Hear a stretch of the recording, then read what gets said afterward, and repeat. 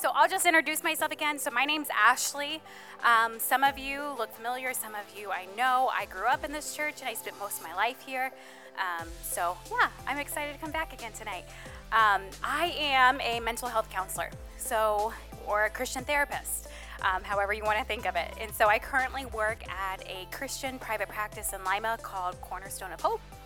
And so Pastor Tim asked me to come here last week and then tonight just to go over some mental health things, right? Because we all deal with those things and they're very important.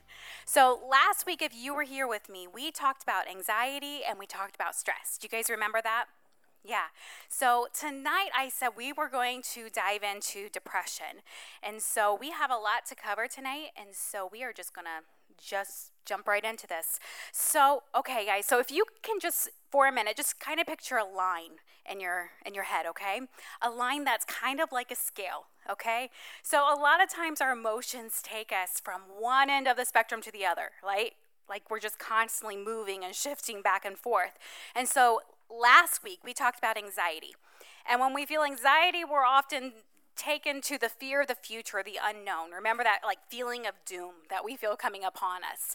When we feel depression, not every single time, but a lot of times we're then pulled to the other side of that line and we feel depressed or oppressed by things of the past, right? Or maybe something very challenging that we're going through in the present moment.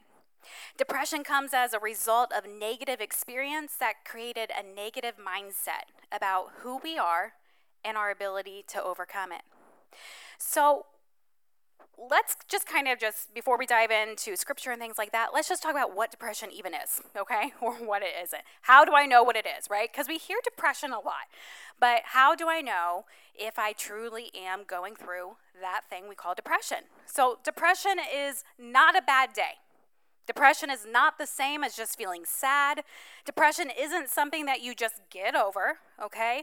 And depression is not a sign of weakness. Depression is a very serious crisis. And depression is not only serious, but also sometimes very life-threatening. Depression is a severe sense of hopelessness or helplessness. It's an intense feeling of sadness that is prolonged, and it gives you not only that helpless feeling or that hopeless feeling, but it also comes with feelings of very low self-worth. Like we just really start questioning everything about ourselves, right? And our self-esteem and our self-confidence seems to kind of dwindle. Other signs that maybe we are depressed and we're not just having a real bad day or we're just, sad about something is we have changes in our appetite. Maybe we're sleeping too much, we're sleeping too little. We're very tired or very fatigued. Like maybe you're having trouble getting out of bed, not because you're lazy, but just because you are so mentally and emotionally worn down. Maybe things that you used to find fun or exciting or interesting, you don't have interest in those things anymore. They just don't do it for you anymore. Maybe you're having a hard time remembering things, concentrating, you can't focus in class. These might be some indications that, okay, maybe this isn't just a bad day I'm having, especially if these things are going on and they're intensifying for an extended period of time. I want to give you guys some statistics about depression, okay?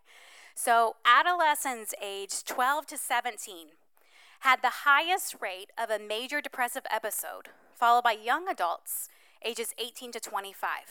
So, did you guys just hear that? So it's just like what we talked about last week with anxiety, right?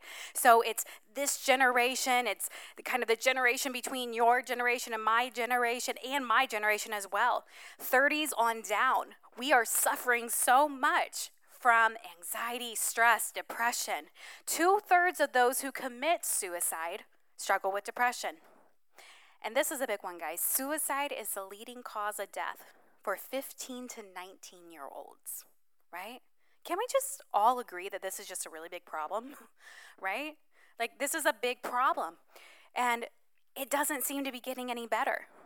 And an important thing for us all to understand and know about depression is it's not going to look the way you think it does.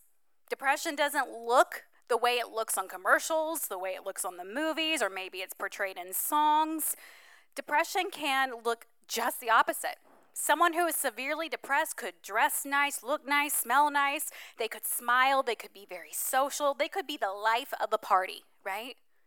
But they could be completely broken and devastated inside. And it takes every ounce of strength that they have to put on that mask and fake it. Okay? So, just lost my place. So when I'm going to fix my computer, guys.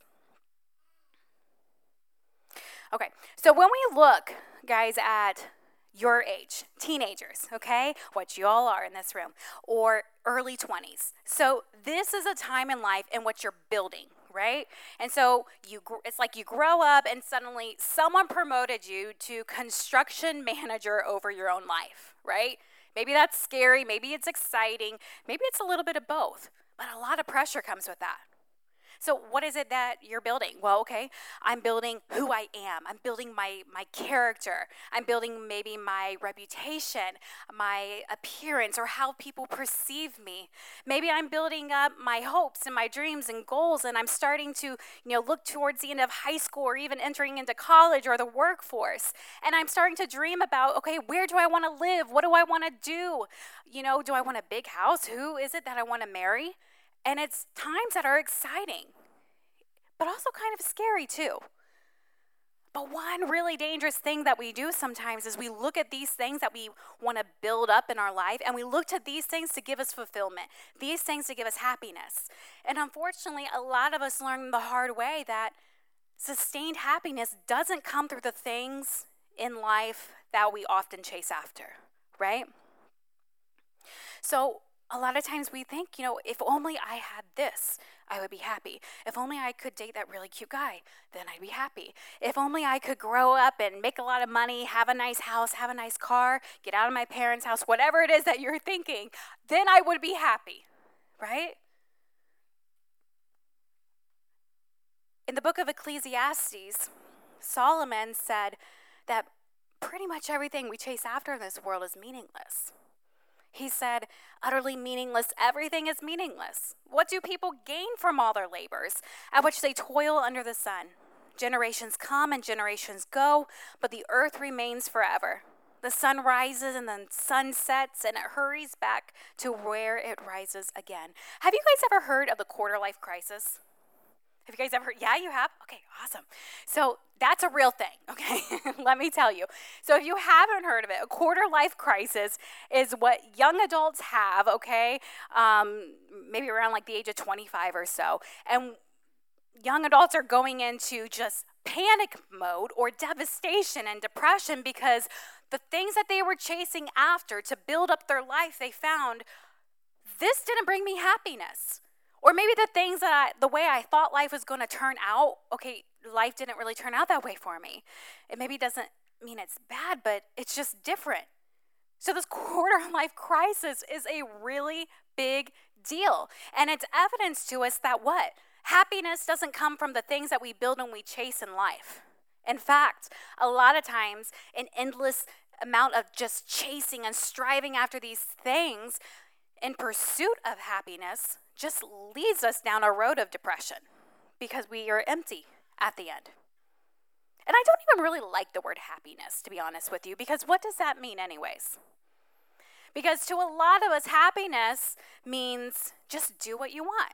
Just do what makes you feel good. If it doesn't make you feel good, then it's wrong, right? So we kind of live in this culture of this, you do you, right? You be you, I'll do me, you do you, and we're all fine, right? You stay on your side of the fence, I'll stay on mine, you do your thing, and I will do mine. As long as it makes you happy, you're good. As long as it makes me happy, I'm good, right?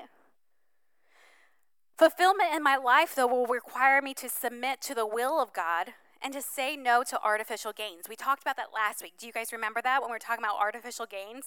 The things that we seek to kind of mask that sense of void or that sense of emptiness in us. That's what that is. So are you feeling depressed about your life? Maybe here's a question you can ask yourself. What am I chasing after? Am I chasing after artificial happiness, artificial popularity, or success, and I stop chasing after the one who brings me lasting life and lasting fulfillment? Jesus isn't outdated, guys. And happiness does not come from who you're dating, how many likes you have, how many Instagram followers you have, and in a few more years you'll find out it doesn't even come from money, houses, and cars. True sustained happiness and peace in life can only come from Jesus. If we look into the Bible tells us that depression is not a new thing. It may be much more prevalent now, but it's certainly not new.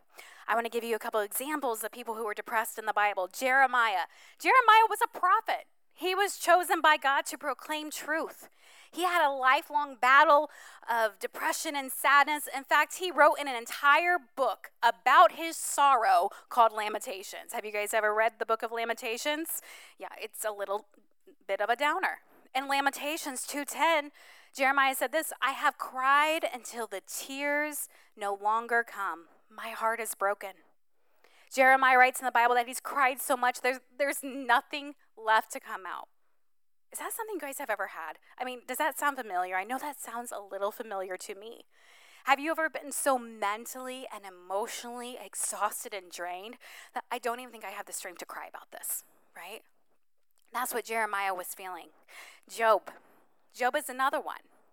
Some of Job's writings are a little depressing as well. In Job 30:16 through 20, he says this, "Depression haunts my days. At night my bones are filled with pain, which gnaws at me relentlessly. With a strong hand, God grabs my shirt. He grips me by the collar of my coat. He has thrown me into the mud. I'm nothing more than dust and ashes. I cry to you, oh God, but you don't answer. I stand before you, but you don't even look." Wow. Have you guys ever related to Job? I mean, Job not only felt that feeling of sadness, but he felt completely isolated and alone that even God himself, he felt, had turned his back on him. I want to go and tell you about Elijah. Now, Elijah, I'm going to go into a little bit more detail. So I'm going to lay out some history, so bear with me. For time's sake, I'm not going to read the story, but I'm going to reference scripture, okay, guys? Hang with me for a minute, okay? So Elijah enters the scene during a time that Israel had neglected God's commands, and they were worshiping idols. In Leviticus 26, God said that if the Israelites obeyed him, they would have an abundance of rain and prosperity. Like, life would be really cool and awesome. But during this time, Israel was led by Ahab and Jezebel. Ahab and Jezebel, they were just an evil pair. And they had led a lot of people into worshiping idols, okay? So Elijah, that's who we're talking about here. Elijah was a prophet. So he was chosen by God to do something cool, okay? So he was tasked by God to tell the king that there would be no rain because of Israel's disobedience. So he did that, and that message was followed by a 3-year drought.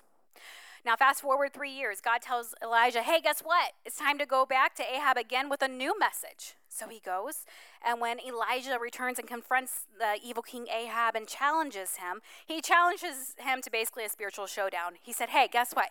You get all of Israel together. We're going to go to Mount Carmel, and 450 prophets of your false god Baal and 400 prophets of the false goddess will come, and you build an altar of sacrifice, and I'll build an altar of sacrifice. But the trick here is this. You can't light fire to it, and I won't light fire to mine. We'll see whose God provides the fire. Are you guys with me here? Okay? So what do you think happened? You probably already know, right? So the prophets of Baal had no results. They were trying and they were trying. It's actually a kind of cool action-packed story, guys, if you want to go back and read it in 2 Kings 18 later. But they were losing their minds, okay? Like, they actually started, like, slashing themselves with swords because their god, Baal, did not come through. But our heavenly God, right, the one true only God, he followed through.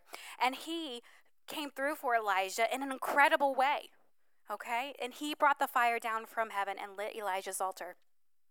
Elijah saw God do the most incredible things, right? Like, he just basically witnessed the impossible made possible. You would think he'd be on a pretty good Jesus high, right? That'd be cool if he was, but unfortunately he wasn't. Because after all this went down, that evil queen Jezebel, she wasn't happy. And so she basically put a bounty out for Elijah, and she wanted to take him down, all right? She did not want him to survive one more day, and so she was after him. And so Elijah, who had just witnessed a miracle and was used by God in just such a cool way, he became fearful for his life, and he fell into a place of despair.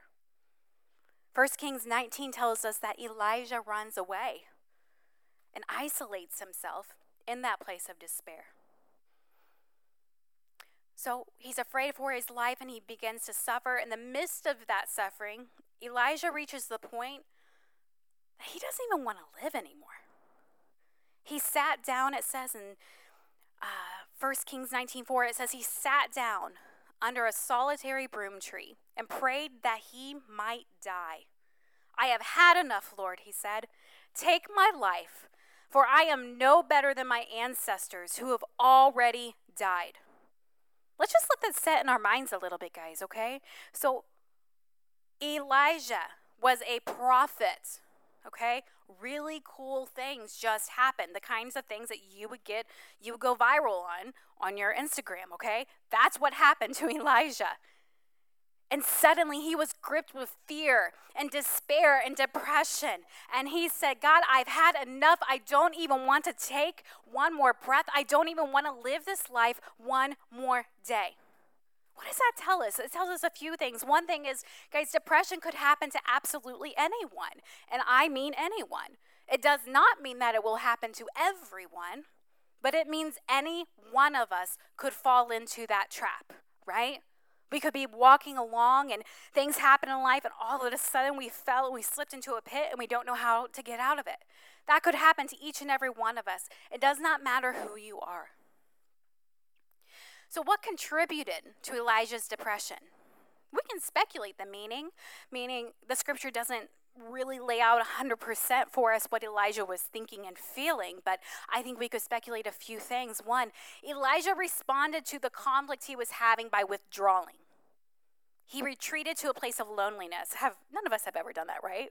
When you're having a bad day or you're going through something difficult in life, do you ever just lock yourself away in your room? Like, I don't want to see anyone. I don't want to hear anyone.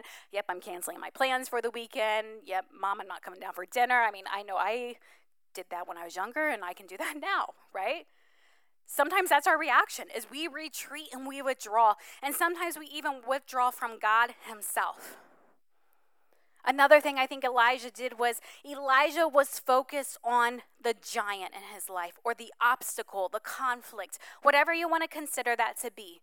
It may have only been for a moment, but he looked away from God long enough to get his eyes off of God to where his problem became bigger than the God that he served. I'll let you go back and read the rest of the story, but if you get to 1 Kings 19, it says that God whispered into Elijah's spirit, and he reminded him that he didn't walk alone. So, what did we read last week, guys, in Psalms 23? Do you guys remember that? In Psalms 23, we read that even though I walk through the valley of the shadow of death, I fear no evil. Your rod and your staff, they comfort me. It's the same thing applies here. That even though we walk through those deep, dark valleys and it feels like we're walking alone and it feels like nobody understands our pain, maybe I don't even understand my pain, and it feels like I'm never coming out of this. But it's often in those moments where we feel the most alone and we feel the most broken, that's when God comes into the scene and he does the most work in us, right? Do you guys remember what we said, that analogy last week about the house? I will retell it for those of you who weren't here. So we talked about how if you've ever seen on the news or internet before a picture of a home that was completely devastated by a hurricane, a tornado, a fire, something like that, right? Well, before that storm came, the home was pretty decent. It was in good shape. It was a nice place to live. And then a storm comes and it demolishes it to pieces, like complete rubble, okay? Oh.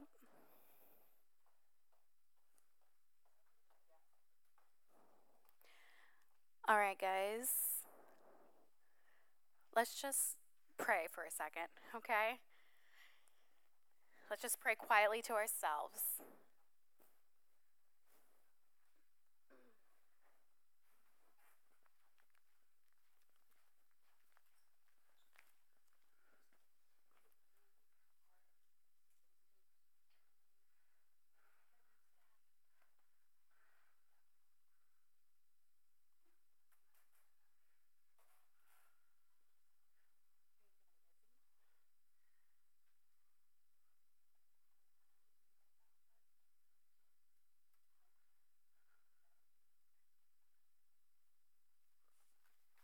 Okay, guys.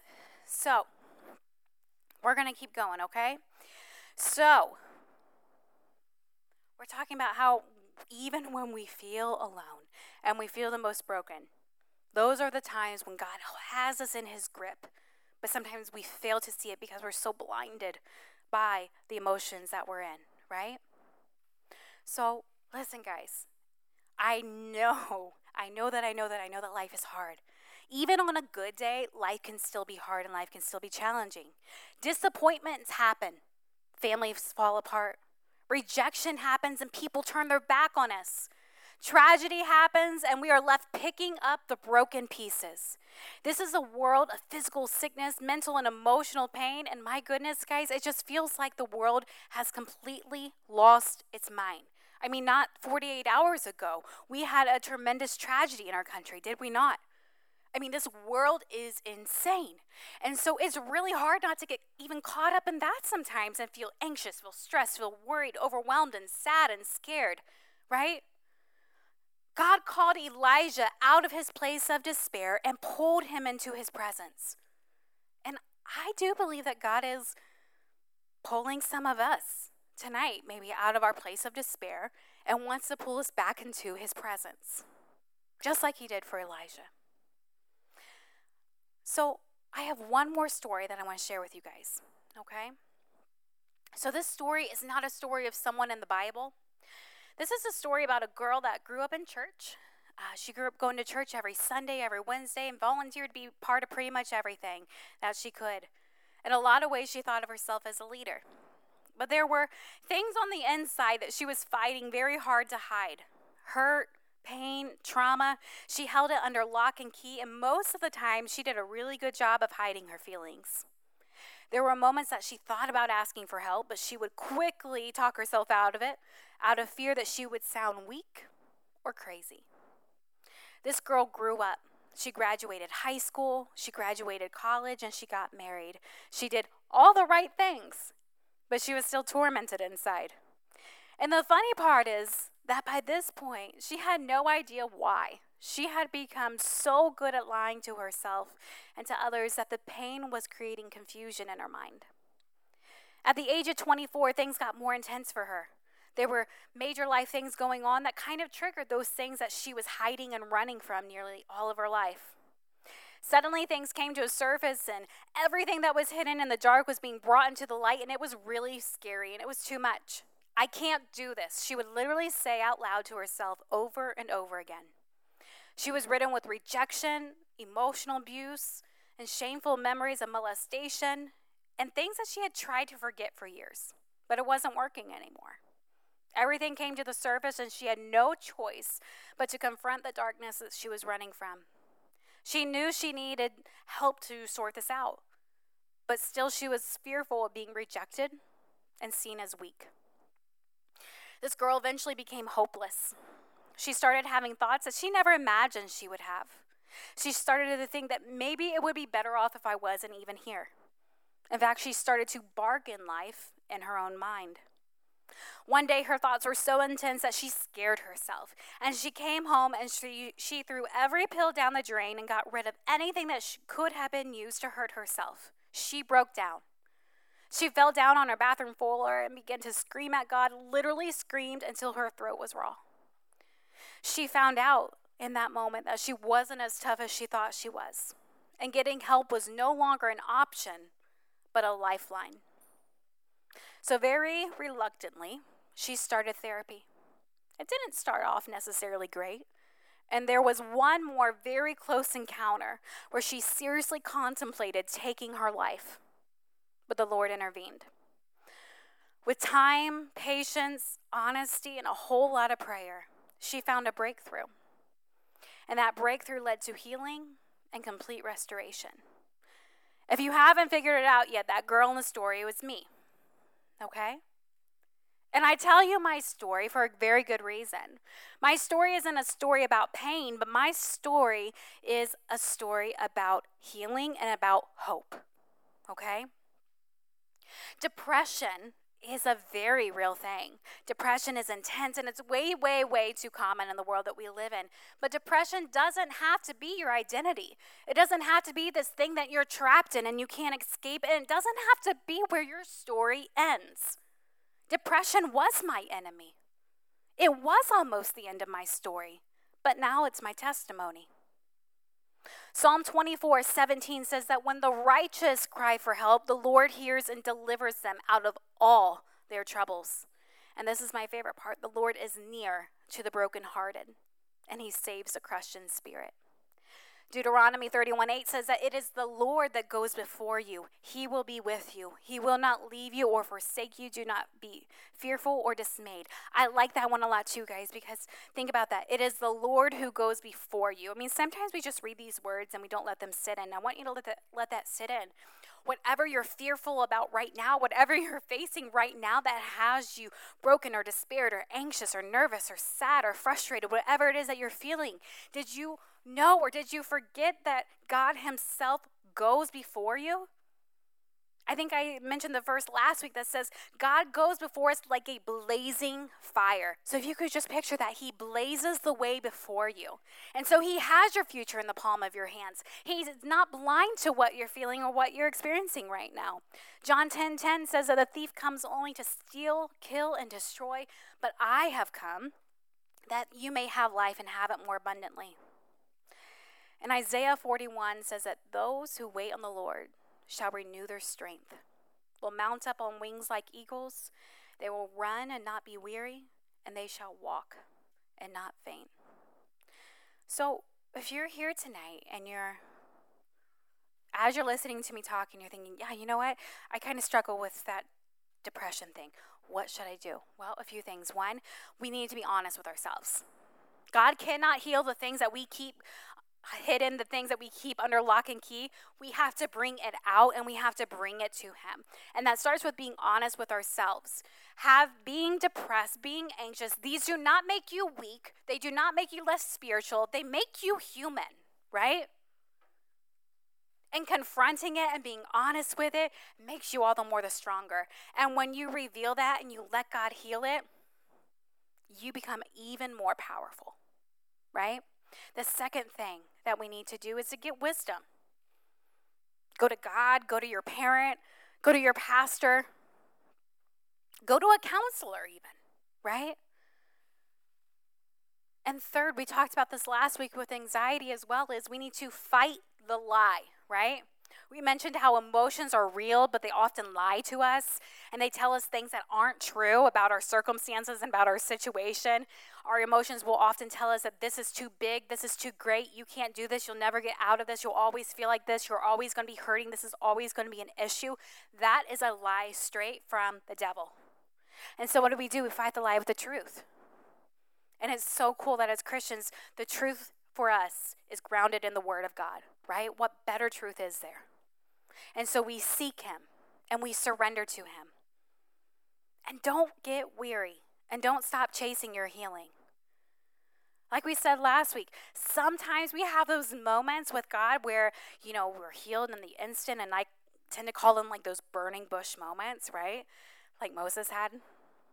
And those are really cool when they happen, but more often than not, it doesn't happen like that. It's a process. And it's God leading us through that gentle voice and that gift of discernment and wisdom, just gently nudging us, right? The other thing I want to make sure I mention tonight about depression is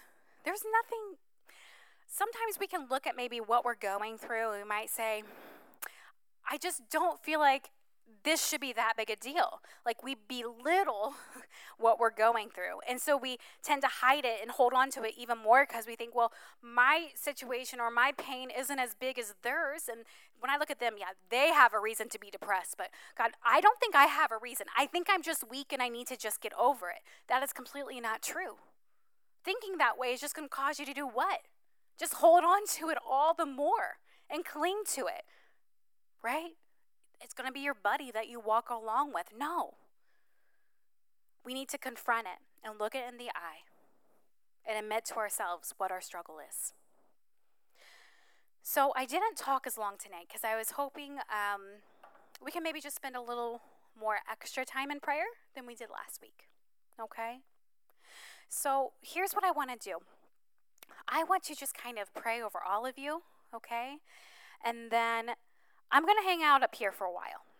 And if you want individual healing about something, or if you have a question about anything that I talked about tonight or talked about last week, I'd love to answer your question.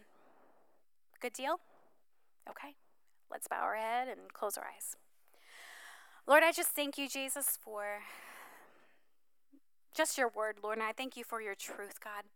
And I thank you that your word is forever, Lord, and it does not fade away, Jesus.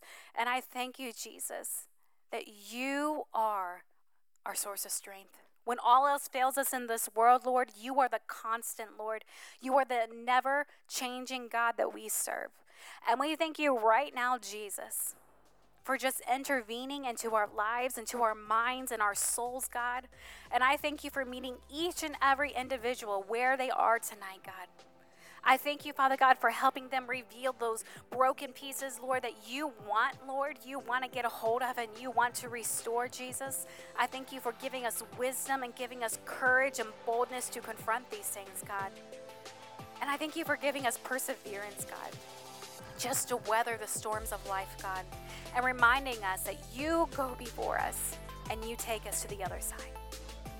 And I thank you for just blessing each and every heart and each and every mind in here, Lord. In your name we pray.